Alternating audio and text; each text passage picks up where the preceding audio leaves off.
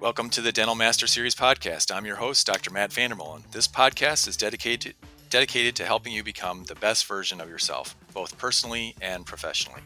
Throughout this series, you will have the opportunity to hear and learn from people who have reached high levels of success in life and in dentistry. And these same people also genuinely want to help you be able to do the same. Today, I'm so honored to welcome back Dr. John Phillips. I've asked John to come back in, and we're going to do a little series on some stages of growth in the practice, and I'm excited to do that, and John's excited to do it as well. How you doing, John? Matt, I am doing great. Listen, I am so excited to be here. When you told me what you wanted to talk about, I thought, man, I am all in on this. Different stages of a dental practice. I can't wait to go over this. It's going to be a great refresher for me personally. For my associate doctors, I'm going to have them for sure listen in onto this, and then I have several friends that this is must hear information. So I'm really excited about it, Matt. Thank you. Well, great. So the title of this webinar is the four stages of growth and profit in the general dental practice, and I'm going to subtitle it by saying we're going to talk about what you don't know about what you don't know, um, because there's always this mystery about different practices, and I think a lot of what happens in practice management organizations is there's really a focus on that you always see it, right? It's written or advertised, hey, we're going to take your practice to the next level. And I always started thinking about that as like, well, how do you even know what level you're at in the first place? That's so true. And how many levels are there? So basically I've defined four levels, and I'll go over those in a minute. But I have a feeling that most dentists, and I was there at one time too, is that, when you hear about going to the next level, there's this feeling by the dentist that you just have to work harder and faster. You got to put your nose down and work harder and faster. And almost to put an analogy is to picture yourself as the slave down the bowels of some ship, and you're rowing harder and faster, and you have no concept of where you're going, or even if there's any kind of destination, or even when you get to the destination, really what the reward even is. And there is a place for working harder and faster. And John and I'm sure, will tell you that there's different places where we had to work hard. But, growing a dental practice is hard work, but it's critically important to know where you are. You need to know what the score is. You need to know where you're headed for your next win. The long game cannot be just going down and working harder, faster, and then coming up for air to see, if you're doing better. Over the years, I've met so many dentists who are quote unquote burned out, and basically what's happening with them is they're basically trying to string a bunch of 100-meter sprints into a marathon, and only to be just chronically exhausted and very disappointed in their overall path in life and in dentistry. They're slave in their own ship. I mean, that ship is our dental practice. They're rowing hard, uh, and uh, and they're just being, they're rowing harder and harder, basically to be and I'll just say, to avoid being whipped by the overhead taskmaster. Yeah, but Uh, Matt, listen, I've got to stop you right there because this ship analogy is so very true because you're down underneath the ship. You don't know where the ship is going. You don't know who's steering the ship. You don't know which way the rudder is, or you don't even have a compass as to where you're going. I like where you're going with this. Right. And then let's say you might have a good month. And so you kind of surface and you go, wow, that was a good month. I'm kind of flush with cash. And the problem is I like what you said about no compass, is that when you do you get on the deck of that ship, uh, and then you've had a good month, but you probably have no clue about why you had a good month necessarily. And so you're just sort of in this fog, and like you said, you don't have a compass to even know where to go with that. So Hmm. so with that analogy, I just want to identify the what I call the four different stages, and I'm talking about basic of practice where you're in one location, type of practices. So the stage one practice is is what I call a solo average ADA practice, and you know, the ADA always comes out to statistics, and they say, well, the average dental practice here in just the last few years is basically doing 800,000 to $1 million gross, and there's profitability of anywhere from 90 to $200,000 net. The average owner doctor is making somewhere between 180 and 220 at best, according to the statistics that I've been able to find.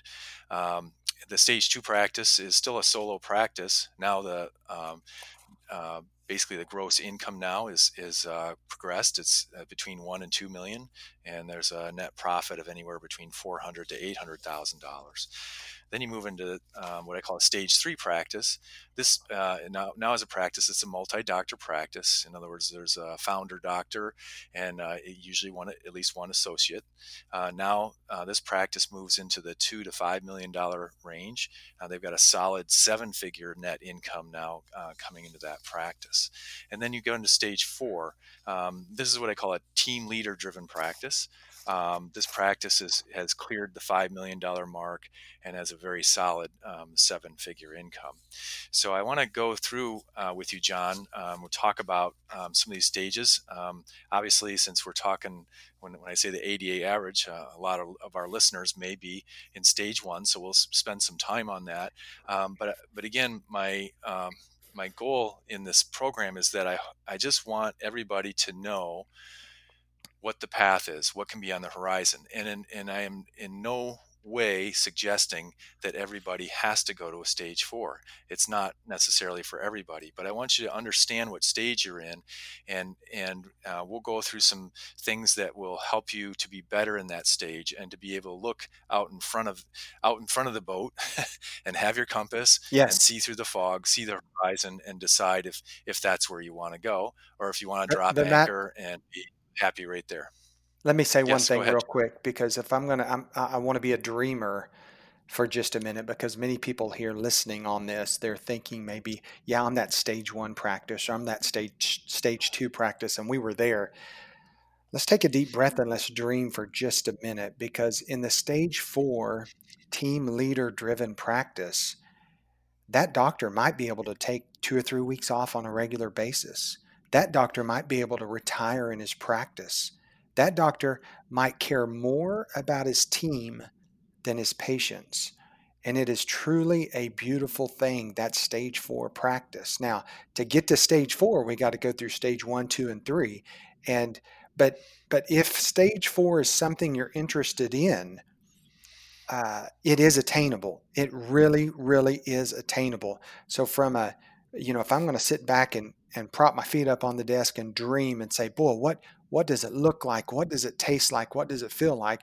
Well, we've got to put one foot in front of the other to get there. But it is very, very doable, the stage four practice. And so, if no matter what level you're in, it doesn't matter. We'll help you get to the next level. We want to help you get to the next level. And just because you've put these down on paper, someone might be between a one and a two, or between a two and a three. But but that stage four practice to me is just, if I was to say in a word, it's balanced. How would you? Is that what you would describe? How Yes, would I you? mean If you would it's balanced. describe? It's all the money you could ever want, and all the time you could ever want. Oh, that's good. That Yeah. that that is good. Now, where are most doctors today? Right now, those listening, where are they?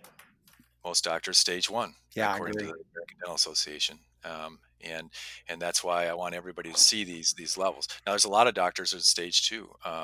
There's a lot of people that I know personally that are probably listening to this right now, and they're in stage two, Yeah. and they're doing really well. They're doing, two, three, four times what the average practice is doing in terms of their net income, but they're really working hard. And so I want those doctors to be able to see that stage two really, you don't want to be in stage two too long, No, uh, no, you don't. because you'll slide back into stage one. And Dr. Tony Feck, he pushed me and pushed me and pushed me through Sunrise Dental Solutions. He pushed me, gosh, 15 years ago. You got to get out of there. You got to get more help. you know, Right. and so there's a lot of doctors stuck there. Matt, when you started your practice, I know you did time in the Navy and I know you Yes. worked in the Navy, but when you started your practice, you were in stage one.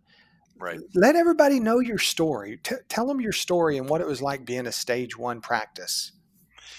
Well, I did stage one twice. I bought a practice. It was a small practice in a really tiny town of 3,000, and walked in out of the Navy. Didn't really have a clue about what private practice. Found out that people actually don't even necessarily pay their bills, which was a shocker to me. I was like, what? So, um, and I started out and I did everything. I was there. I was first one there in the morning, last one out, and I was answering the phones if my team wasn't there yet. I was ordering supplies. I was out cleaning up the parking lot. Um, I was dusting up rooms if I needed to, organizing things. It was is all about me. And in stage one, it's all about you. Now, the second time I did that was back in 2004. So I started a scratch practice in Springfield, Illinois, bigger town. Was told by everybody in the town. All the dentists here are very nice, but they all told me the same thing. They said, "Matt, we like you. You're nice. We've known you," because my other town was just 75 miles away. They knew me and they said, we like you, but pretty much all the good patients in Springfield are already going to the Oh, dentist. oh yeah, they're all the good ones. You can Oh have all the bad ones. All the yeah, good ones they're yeah. already taken. So I said, well, okay, I'm going to open my doors and I'm going to have all these bad people come in. And it was the same way, only it was a little different my second time around because it's a little older and wiser. I started scratch age 45. Um, and we came at zero income and didn't really even plan on getting any income for a year. But I was okay at that point because I had some money that I'd saved from my other practice. My other practice actually did pretty well, so I had some money on the side. But I started out with two or three people. We started with three operatories. I had the capacity to do five, and what I understood was at that point was you need to let people in, and you need to let people tell you what they want, and you needed to deliver it. So I wasn't setting up to because I came to a bigger city thinking I wanted to do more advanced procedures and so on than in the little dinky 3,000 population that I was in before. And but I also understood that people are going to come in because things are broken or missing and things like that, and they were just concerned about maybe one or two things, and so I need to deliver on that. And we did that, and we got a really good reputation right from the beginning. So we went from our three chairs for the first 6 months, and then I put two more in the latter half of that first year we were in, and then we took off from there. Mm. Um, but I didn't understand a lot of things because I came from a smaller practice. I didn't understand really delegation to the point that I certainly do now. But that was the big thing for me was just starting out and you have to hustle in the beginning. There's no other way uh, to start a practice. You can't just say, well, I'm going to be there from 8 to 4 Monday through Thursday and expect uh, things are going to happen because every other dentist is 8 to 4. So, and now I think going back thinking about it was, uh, the other dentist said, well, all the good patients are taken. So, but I was like, well, yeah, but you guys are all working from 8 to 4 Monday That's through right. Thursday.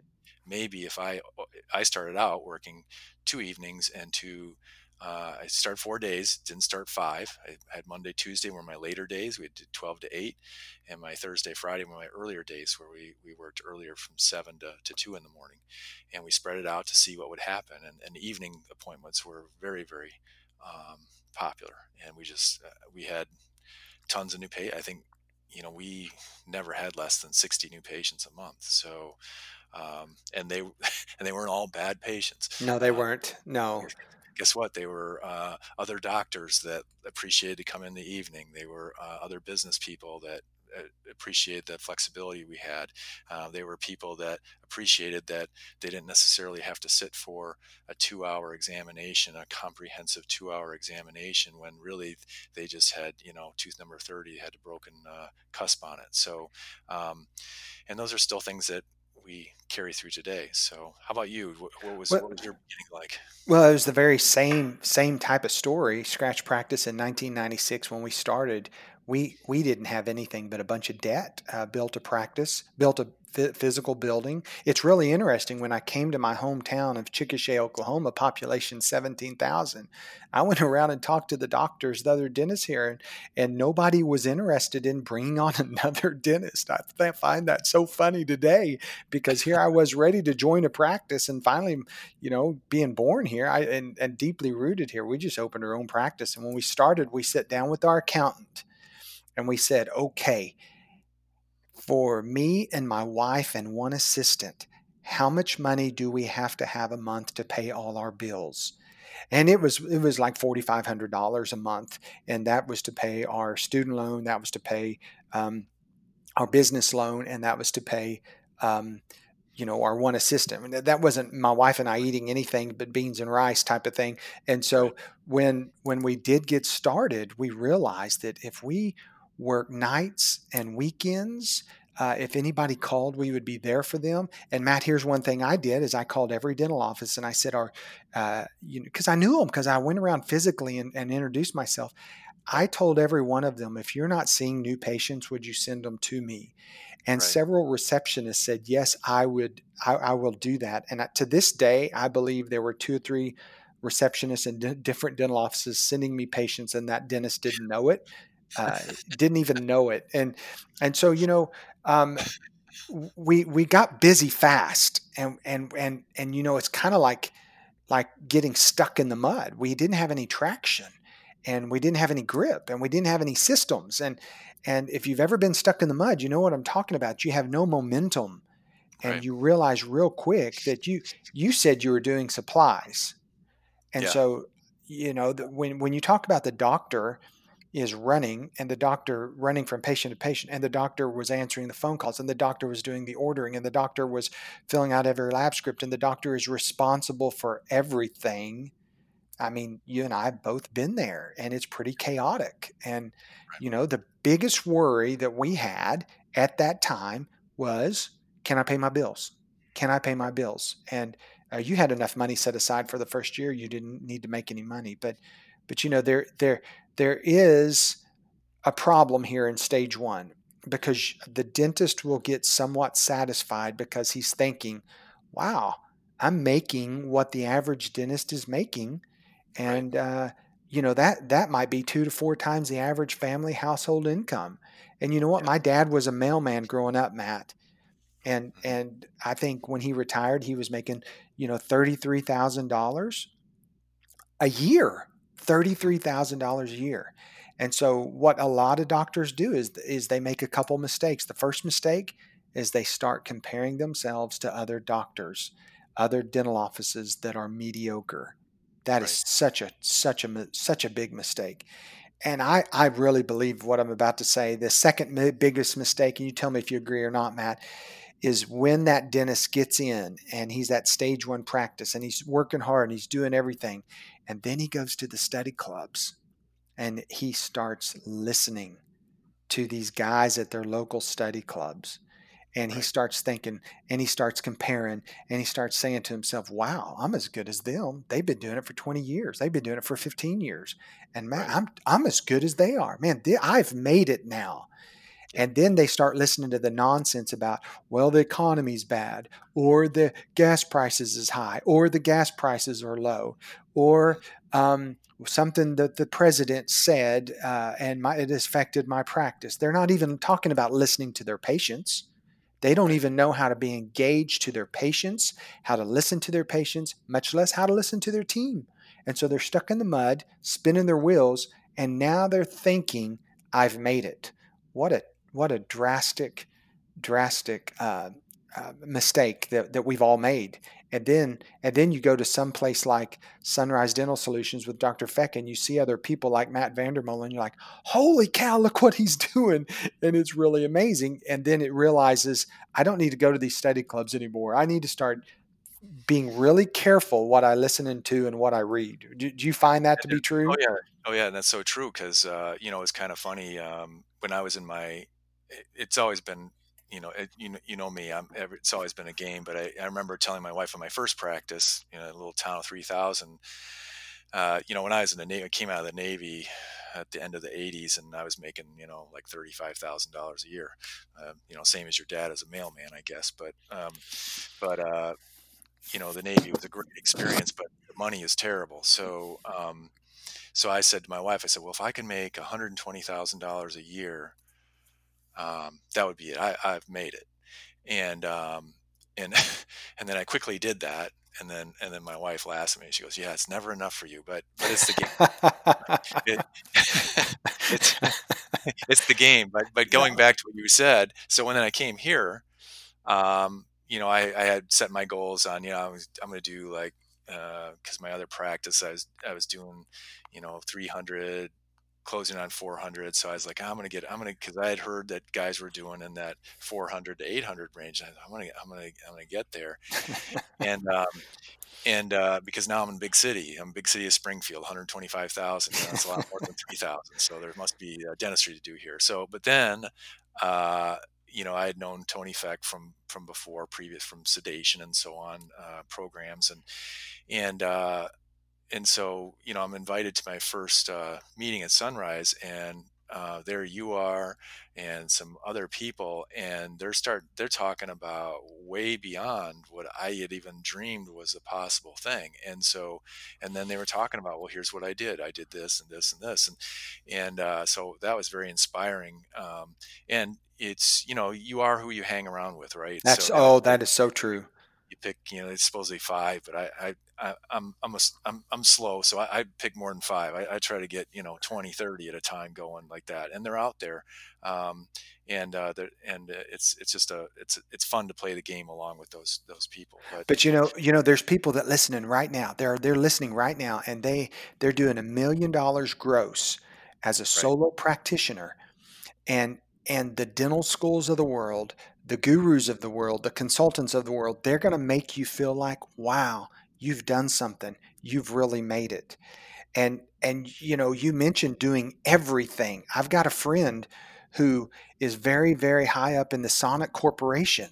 And so let's not overlook how important stage one is to Matt VanderMolen or to me, because it's part of the foundation of what made you who you are, absolutely, as long as you break out of it. See, when you go to work for, Sonic is America's drive-in. Do you know what Sonic is? They have cherry yeah, limeades and right, burger yep, joint, and yep, for $5 or $8 you can go and drive up, and that's their whole business model.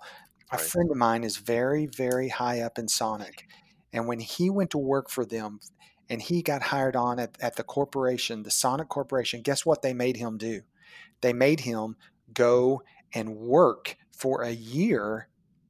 They made him work in one Sonic restaurant for a year, and they made him learn how to do every single thing in that corporation that is done in a restaurant on a day that he had to make the cherry limeades, he had to take them out to the cars, he's the one, right, he had to do the ordering, he had to flip the burgers, he right, had to take the orders, and so don't think, if you're listening right now, well, I'll just skip through stage one.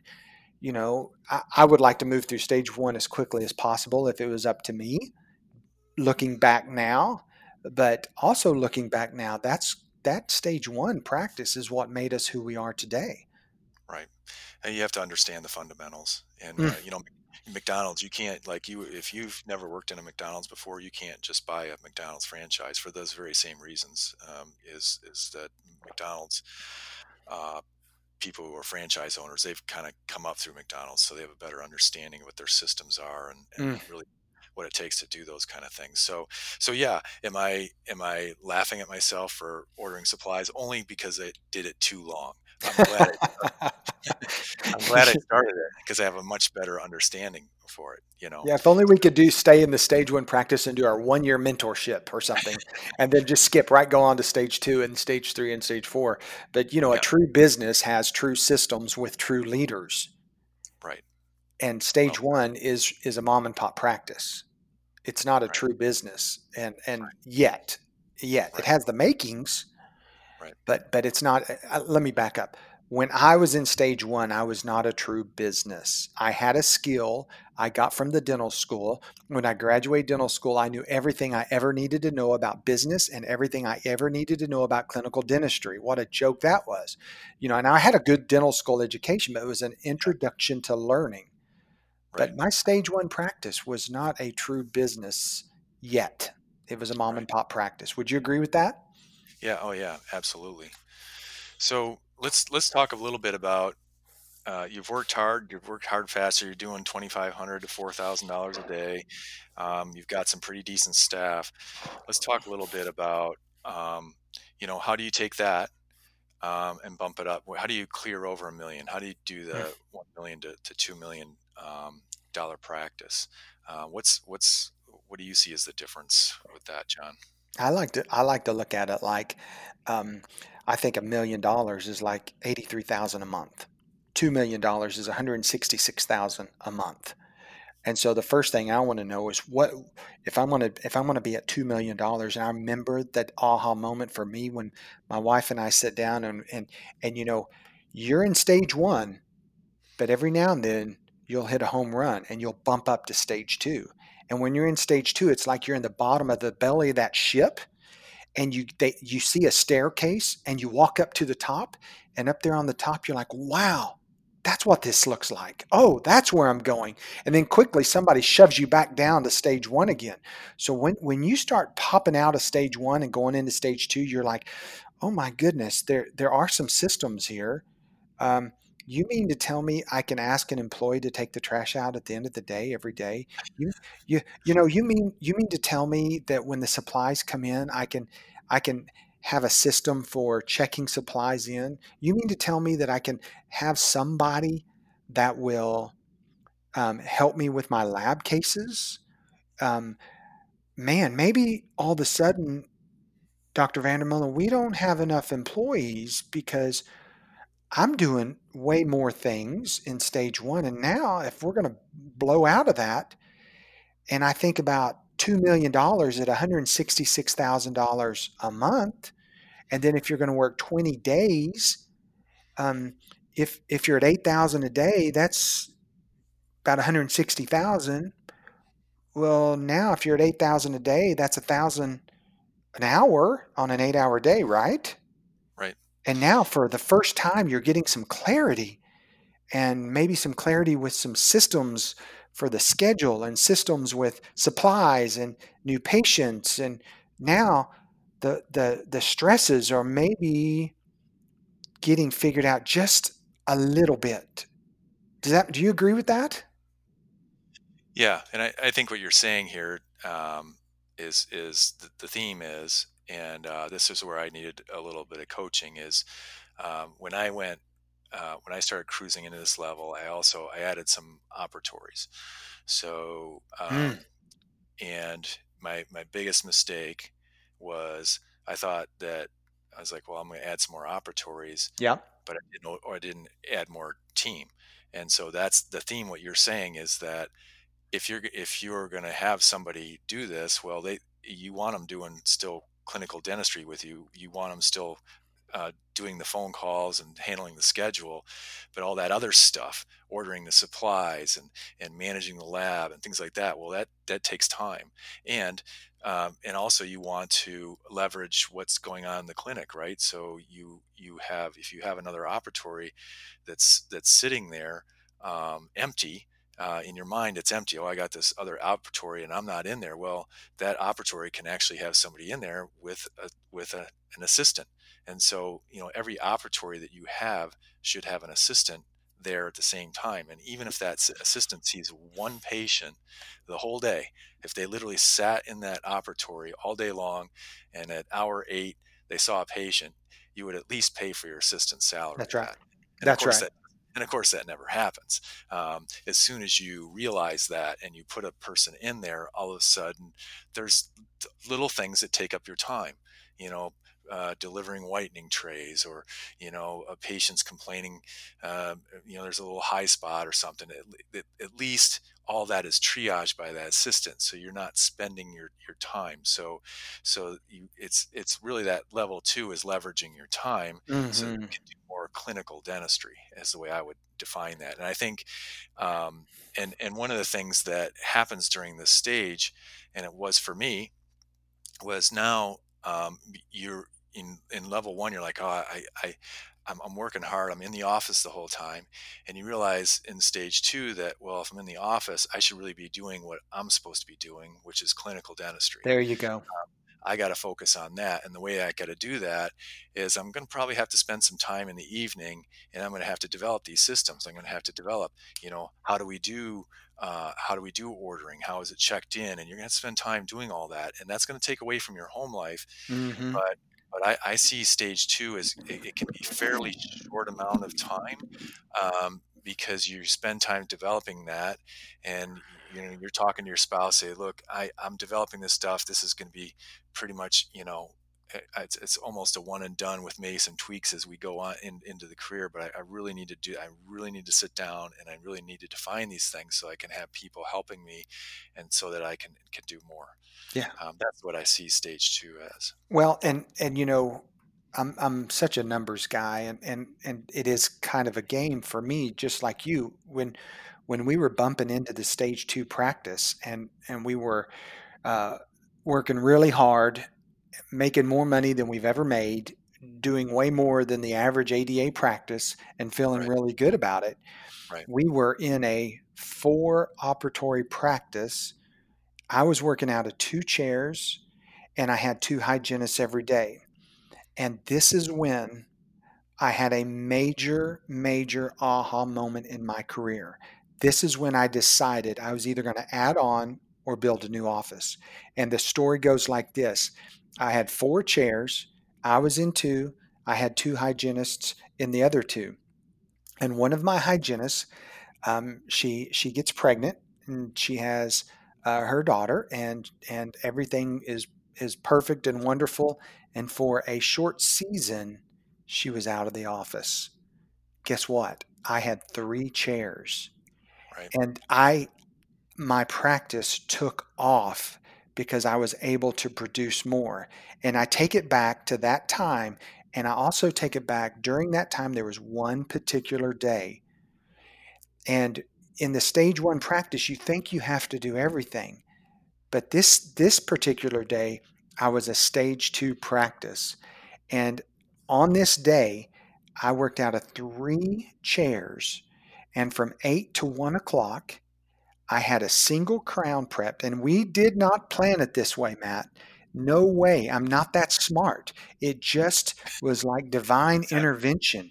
On that day, I prepped 8 single crowns on 8 different patients, with me and 3 assistants working out of 3 rooms. right. And on that day, counting my hygienist, we did $10,000 worth of dentistry. On that day, I did not place the cord on every single person. That was a Right. first for me. On that day, I did not make the temporaries on every single crown. I may have refined them a little bit, but I didn't make them. That was a first for me.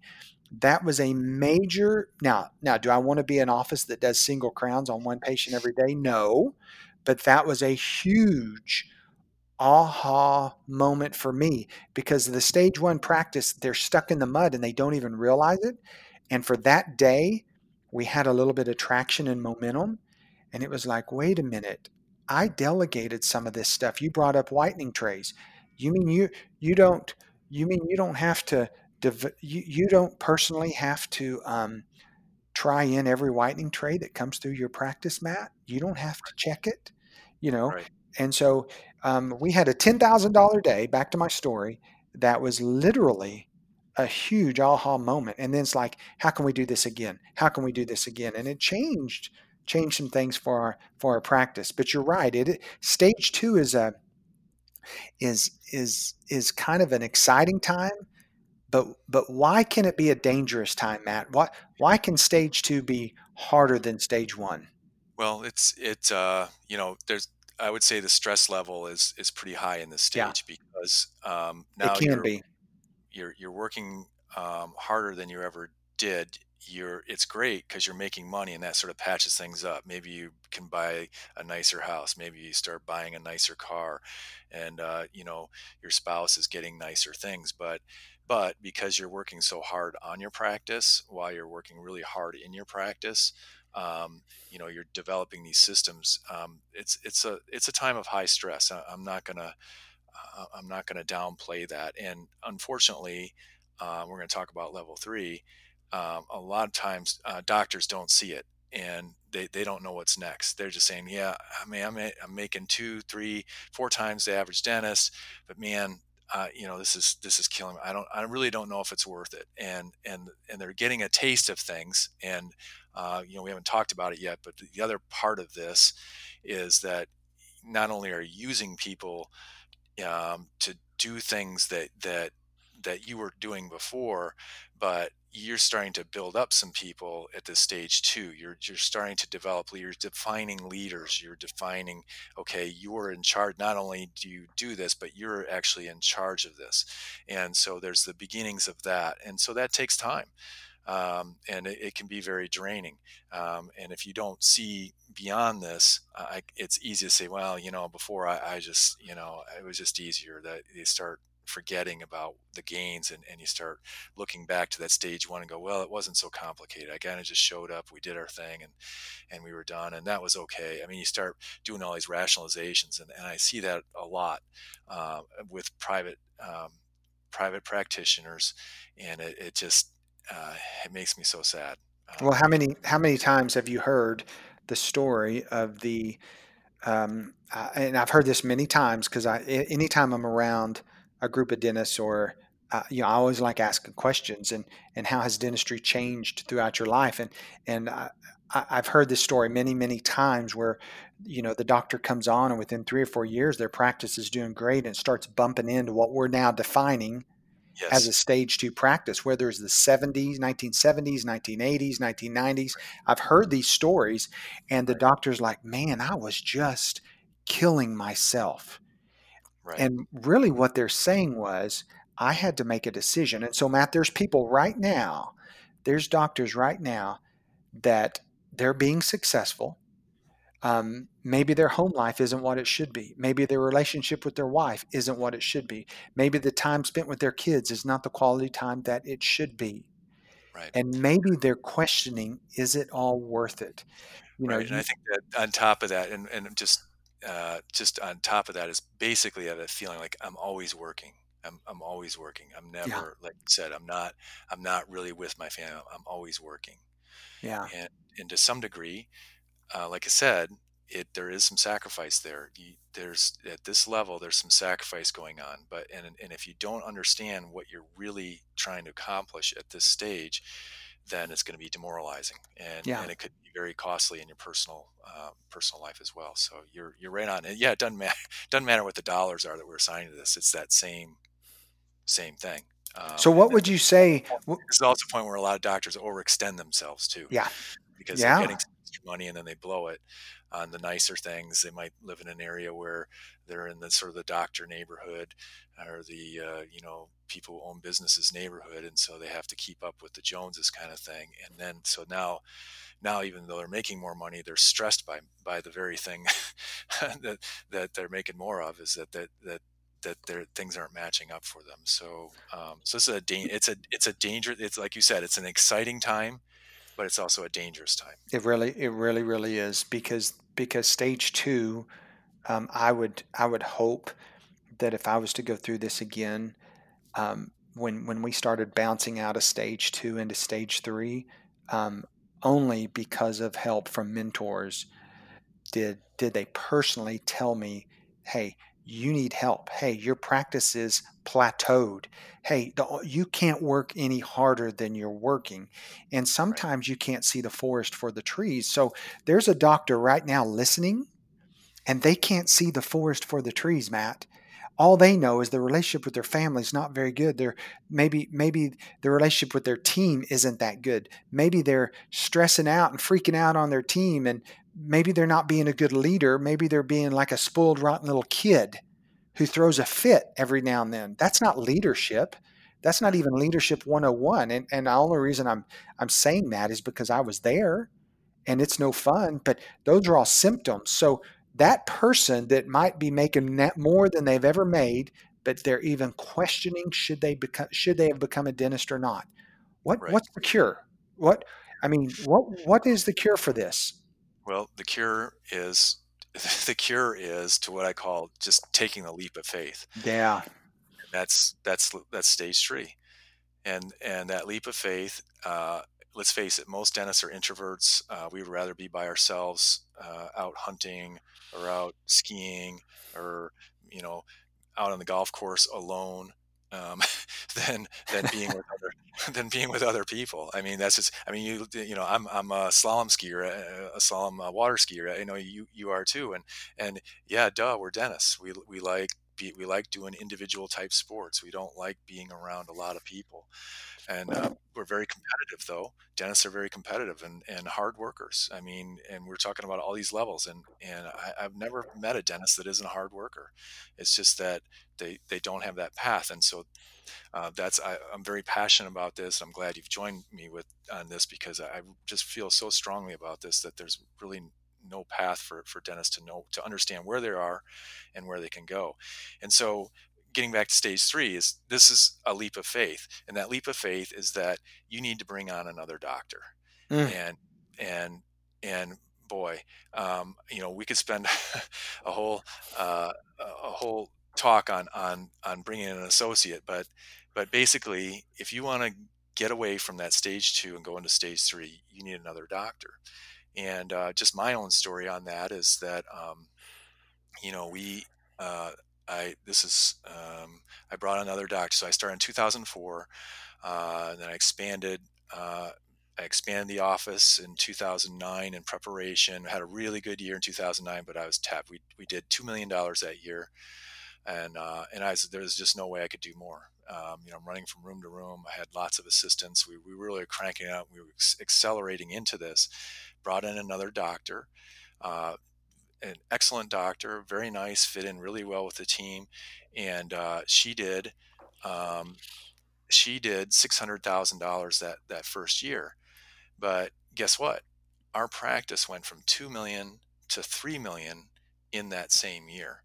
Mm. So her 600,000 was great, but guess I thought I was tapped out at what I could do. Well, I wasn't. It was just that I was doing a lot of procedures that didn't allow me to expand my productivity. So in effect, and some of it was hygiene too. But let's say maybe 20% of that, or maybe at most 100,000 of that might have come from hygiene, but it allowed me to do another $300,000 without missing a beat. I didn't work any extra days or anything like that. So Okay, okay, okay. You got to stop right I there. had to be, I had to be coached into that, like you Yeah. said.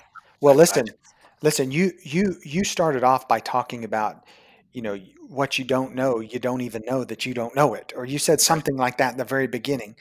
And there's guys stuck in stage 2, frustrated and not even sure if they've made the right decision, even though they've made a lot of money, or they're making a lot of money, they have a good lifestyle. But now you're telling me by bringing in another associate doctor, it freed you up to do more. You thought you were tapped out. You thought you couldn't do anymore. You were working yourself to death. What is life like now in stage 3?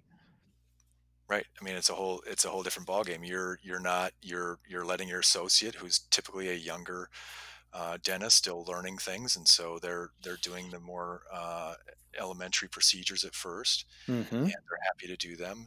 You're mentoring them, um, but even that doesn't have to take up that much time. There's just a lot of things that happen in a practice. When you have two doctors, for instance, let's say you're buried in a surgery, and you've got a patient in hygiene that needs a check. Well, you're buried in your surgery. Are you really going to want to get out of your surgery to go check someone who has something that's bothering them? Or do you want your associate doctor, who might be in a lesser procedure or maybe not even busy at all at that point, to step in and help that patient? It gives your practice so much flexibility, Matt. So Flexibility, much and flexibility. and the productivity and efficiency goes way up. Yes. Um, and and really, besides leap of faith, I just have to say, the owner doctor, you have to let go. You can't, you now are in a leadership position where you're talking about, this is who we are, your people understand who you are and what you're about, and then you're working with your associate doctor to do the same. um, and you're now the leader, CEO, visionary. um, but you're really now at this stage, you're pretty pretty much the clinician. You're not doing any other extraneous things. And this is uh, this is hard to grasp. You hear me? This is a whole different way of thinking because you're still the clinician. Right. And you say, well, I still need to manage. Well, the answer is no. This is where you're going to, now you're going to have introduce what I call an operations manager. Some people call it chief operations manager, but basically it's an operations manager. This is someone who is the manager. She's the boss or he's the boss. So all the staff, including your associate doctors, this is their boss. You're the only person that you're managing is that person. Um, and and and that's it. So you have one person that you're managing, and then the whole team, you are their leader, you are their visionary. Okay, now I have another question. You hired this associate, they did 600,000 and your practice went up from 2 million to 3 million. Here's my question. Is that associate still with you? Yes. 10 years later, she's still with me. Okay, so listen, if you're listening on this call right now, do not expect that to be the case. If you do not think you're going to bring in your first associate and everything's going to be, a bowl full of peaches and everything's going to be good because um, I am situated 30 miles southwest of Oklahoma City. I have been through multiple associates. Um, my first one starting in 2006, and several of them, I had several female associates. They were all outstanding. They would come for a year. They would do their tour of duty with me for a year, and then they would go somewhere else back to the big city, and that was okay. We still are in touch with all of our associate doctors of the past, and I've gone through many, many, many. I don't want to um, going from the stage one to a stage two is a journey. It's an infinite journey that never ends. And then stage three is part of that too. I've probably been through 5 associates, and today the associate doctors that we have, I'll look myself in the mirror and I will say that these are going to be here a long time. And you know what? They could leave tomorrow, and that's okay. That's the point I wanted to make. I can't believe your first associate is still with you, Matt. That is awesome. But do not think that when that first associate comes, that that's going to, how many of you listening to this call have the first hygienist that ever started with you still there? How many of you have the first person you ever hired, assistant or front desk or hygienist or associate doctor? Is that person still with you? And that's just not the case. So Matt, you're Right. you're Right. you're So yeah, it's fortunate. And that first associate, she's like you. She's practicing basically in her hometown. So she came back to her hometown. So good. she had two other associateships, different places, and then basically came back home. So that was a win for her personally and professionally. Huge So win for you, that's Matt. Huge that win.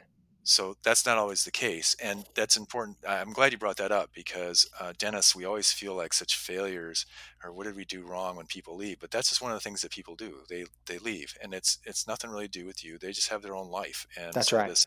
this idea that everybody's gonna work with you and retire with you, maybe even, is crazy. It doesn't happen in any industry. So What do you say when somebody comes to you and they say, my husband took a job and it's 3 hours away and we're moving? What do you say to that person? well, you always wish them well because they've done well what they do, and in my practice, our goal, and just like I talk about this podcast, is to basically have people become, or and it's an ongoing thing, is always to work on becoming the best version of yourself. So when I have someone that's been with me 2 3 years, I'm looking at that person going, okay, are they a better person now than when they started? And if they are, that's a win for me. And that's also been a win for our practice. And as that person's been in there, and that's why we're talking about developing systems in stage two, and you're continuing on with that. In stage three, you've got leaders that are Hmm. actually honing up those systems, or they're seeing problems in their developing systems that you might not even be aware of. Now You you're might say, talking. you might be saying, hey, there's a problem here, can you guys figure that out? And they do. So you've got all those kind of things going on, and you've got this whole structure going on. So I'm always kidding around with my staff, or my team, um, saying, they'll start saying, well, this person's in charge, and when they start saying things like only they know how to do it and they do it well, then I always say to them, I go, but what about the bus? Yeah. And they all know what that means. That means if that person gets hit by the bus tomorrow, That's right. what's going to happen? And Yep. so the bus is always out there. And what's so funny is my practice, when we started scratch, we were way on the outskirts of Springfield, and now Springfield's come out to us, and now we know we really made it, because now there's a bus stop right at the corner my office. And I look at my team. I don't say it too much, my general team, but I'm always looking at the team leaders and go, look, there's the bus. They put a stop there now. That's how important this is. So That's so, right. so when someone leaves, it's like, okay, someone else is going to step up. Next Um, man up. Next man up. That's right. and we'll talk about that in the future, if we haven't already, John. Is you have that you have that on deck person, But and there's Matt, no other I to got to rely on. tell a story because Yeah, go ahead. because um, the stage three practice. What you're saying is that the systems are becoming defined, and they're becoming very, very defined systems. And maybe your operations manager and your team leaders are working with you, the visionary. You're no longer on the belly of the ship. You're really no longer on the top deck. You're either Yeah, steering the ship, or you're up in the crow's roost, sitting there watching everybody work, looking out ahead, saying, "This is where we're going." yeah, The crow's nest or crow's roost. It's the very, very top of the mast. So when the yep, when the sails are out, that guy is crazy. He's at the very, very top, looking for the vision, and your operations manager and your team leaders, they're helping with the growth of the practice, and you're looking to continually improve this. And I have to tell this story. 3 years ago, my son and I are hiking in the Gunnison National Forest in August, and August is always a late month. And so we are in the back country, and we come across this rim, and we had to go over the top of this rim to get to where we were going. And when we got up to the top of the rim, I told Preston, I said, "Hey Preston, let's pull our phone out and let's just see." And sure enough, I had two bars. And so I called my wife, who happened to be at the office that week. It was on a Wednesday, and Angie is at the office on Wednesdays. And it was the end of August, Matt. And here's another aha moment in the stage three. I said, "Hey, how are we doing?" And we had already been in the mountains for 7 days, and we're at this rim. And I get a signal, and I call my wife, and she said, "You're never going to believe this." I said, "What's that?" She said, "We're gonna collect $500,000 this month." I said, "What?" She said, "Yes, we are having the best month ever. This is a record August month in the history of the world for our practice." And right. and and where was I out when I out in heard the this woods. news? Where in the world? I mean, I was so humbled, and I felt so insignificant, because at some point the doctor thinks I still have to be the one primarily running the practice, and I have Right, to be the one that's leading the team in the various departments and running the systems, and I have to develop all this. And no, no, no. I got out of the way. right, In fact, Matt, I was so far out of the way, I did not even have cell phone service. And it was kind of a once in a lifetime trip with my son. And if you've ever had one of those once in a lifetime trips, if you're a business owner, you're like, "Man, forget the rest of the world. I'm gonna walk away, and I'm doing this trip with my son." And here right. I am, 7 days away from the practice, and I get that kind of news. And I didn't realize it then, but that's when you realize you're right now. I'm realizing that I was in that stage three practice. So Yep. those of you doctors listening, imagine taking a week and going somewhere. Maybe you go on a mission trip. Maybe you take your family to Hawaii. Maybe you go through Europe or something, and you hear your team say, We had the best month ever. Now that means you're the doctor. Does this mean, Matt, in stage three that you're still not ever? Well, let me say it the right way. Let me ask you this: does the stage three doctor, is he still always working hard on the practice, not in the practice? Explain that for just a minute. Yeah, I think in stage three, you're working hard, but it's a different way, right? I mean, Yeah, you're recognizing. I kind of like what you said. The guy up in the crow's nest is crazy, and I just chuckled a little bit to myself when you said that because that's the kind of response that so now you if you're really a visionary and you're looking out, you're saying to your team leaders, you're like, hey, I heard that this might be possible, and I think we should do it, and I want to do it, and I want to do it by this time, and they just look at you like that's crazy, and I love it. I love and it. and it's only crazy when you don't understand where that is. And so and so what's great is they'll say, well, they have to trust you. Let's and at this point they should be trusting you. So they have to trust you, and they're like, okay, let's put together.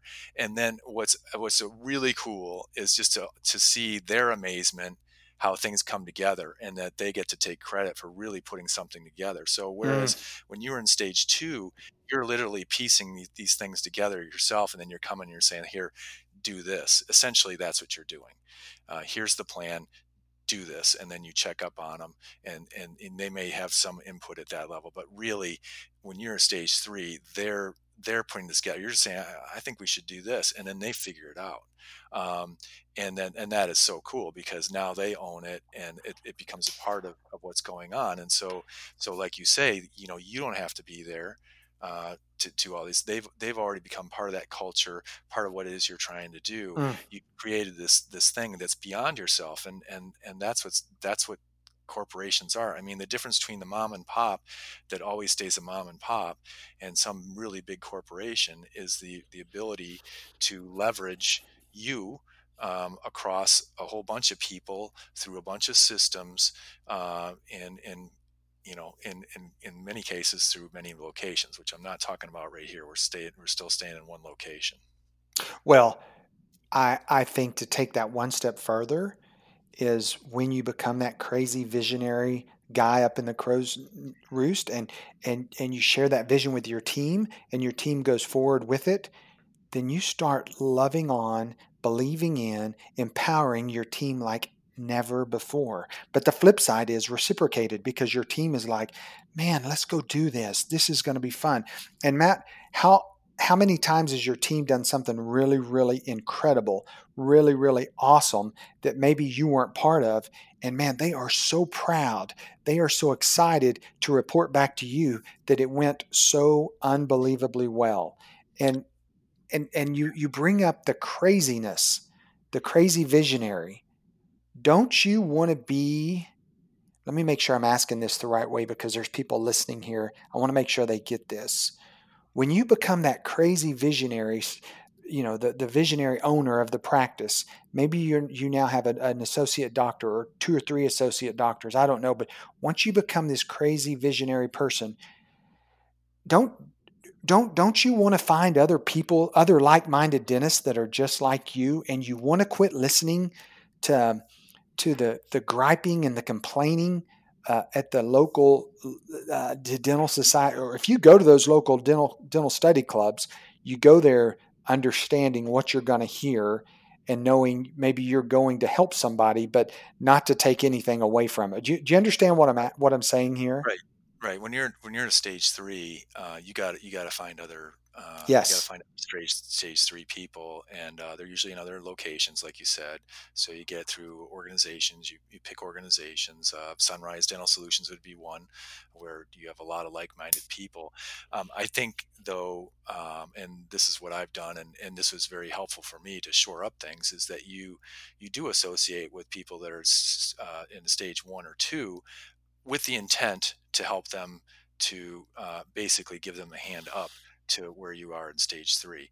And so obviously that helps that person, but it will also help you to solidify uh, the systems and the basics that you had to go through to bring yourself up to that level three. So, and a lot of times coaching somebody in those other levels, it helps you.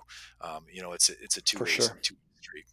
He who um, teaches learns. I mean that I mean that's why we're doing this because you're here we are in the middle of this COVID stuff, this pandemic, and this is so good for me, and I know it's good for you, and we're trying to think like what it was like when we were in stage one, right, and don't embrace that. Don't ever forget where you came from, but how do you get right, out of it? And then stage two is not the end game. Stage two is something to jump into stage three, because I don't think stage two is a stage that you stay in your entire career as a dentist.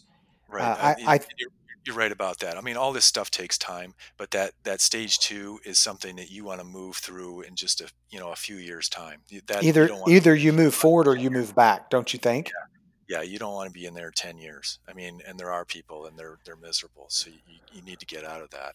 Yes, And that leap of faith for stage three is it, and letting go. And then, so now you're in stage three. What's next?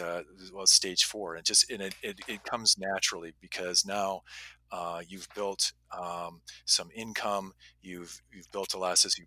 Built leadership teams. You've got a culture in your practice, and now you realize that, um, that you if you choose to do so, you don't necessarily have to do all the dentistry either, because now you've got a team of other doctors that are doing really well. What they do, they're eager to learn, maybe some of the procedures that you tend to specialize in, and you can make these choices. You can say, well, I really like doing, I really like doing all on whatever cases, and you just yes, decide that's all I'm going to do. I'm not going to do composites and crowns anymore. I'm just going to do it all on whatever cases. Or maybe you're just one of these guys that's really good at dentures, and you decide, well, I'm just going to do dentures. I like, dealing with, the people in that thing, and that can be still very profitable if you combine that with doing some surgery and some sedation.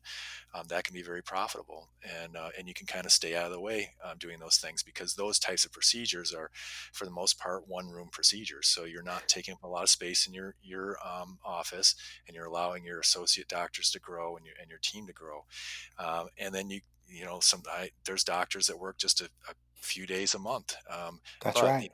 the important thing now is that, as the founder of this practice, you're still, your main function at this point is to remain, the visionary.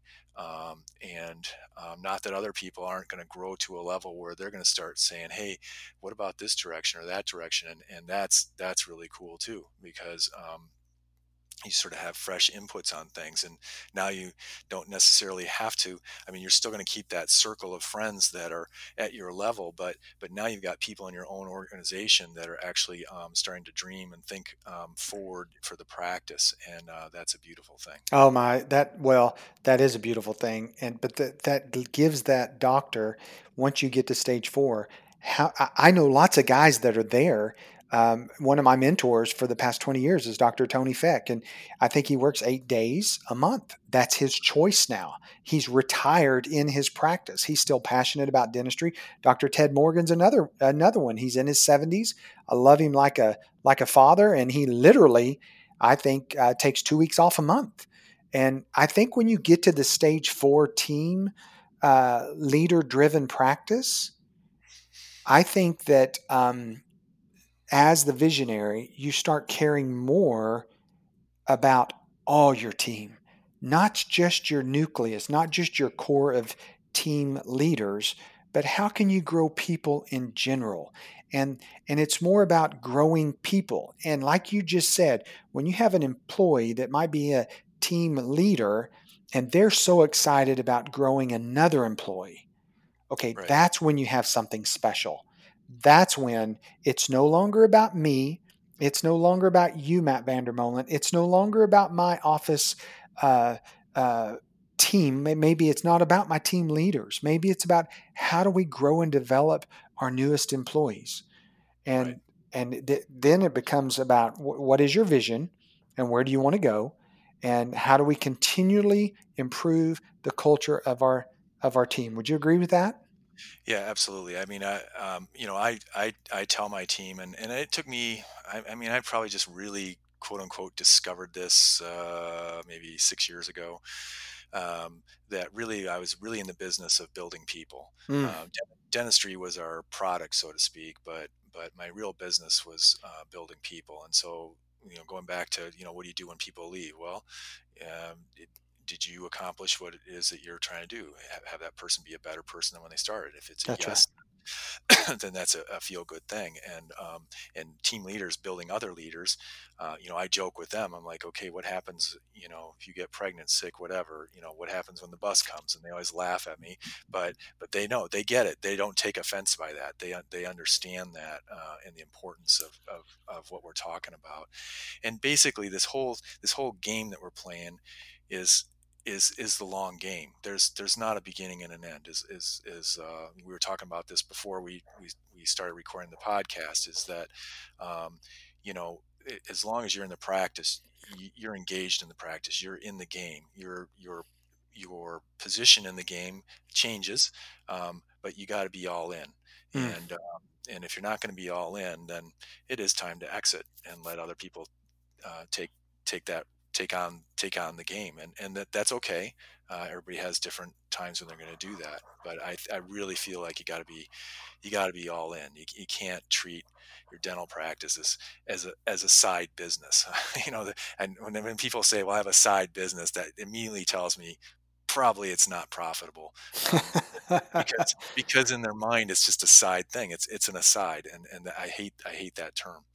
um, but I think, John, if you'll agree, I'd like to do another podcast, and so you brought up the COVID 19. I think it'd be good to explore a little bit of that and talk about stage one sort of startups and some of these fundamentals that we talked about very briefly today.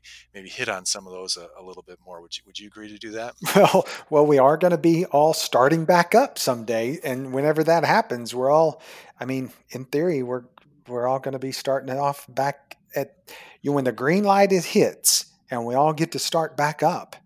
Some practices are going to be ready, and some aren't. So, what are the basic fundamentals that? So, no, I'd love to do another one for sure. Awesome. Well, we're going to do that really soon in a timely basis. And I hate to cut it off now. I could talk all day to you. This is just I'm passionate about, and you're obviously very passionate. So, but we'll bring you on again real soon. And thank you so much for doing this. I really appreciate it, and I appreciate you. Matt, thanks for having me. This has been fun, and we have gone over a little bit, and I appreciate those people listening in. There is hope. That's the thing, and I know you're available. I'm available. We're here to help people because he who teaches learns, and that's what this is all about. That's why we're taking time away from our unbusy schedule right now to do this. So, Unbusy in quotes, yes. All right. Well, thanks again, John. We'll talk to you next time. thank you. All right. Bye. You've been listening to the Dental Master Series, a periodic podcast on timely and stimulating topics for the success-driven dentist. You can find more Dental Master Series podcasts at sunrisedentalsolutions.com or by searching for the Dental Master Series on your favorite podcast app. The Dental Master Series was created by Sunrise Dental Solutions, an exclusive community of highly successful, practicing dentists who have succeeded through different paths, working as a group to meet the collective needs of their clientele. To learn more about how Sunrise Dental Solutions can optimize your practice and assist you in defining and achieving your vision, call 1-800-750-0737 or visit sunrisedentalsolutions.com.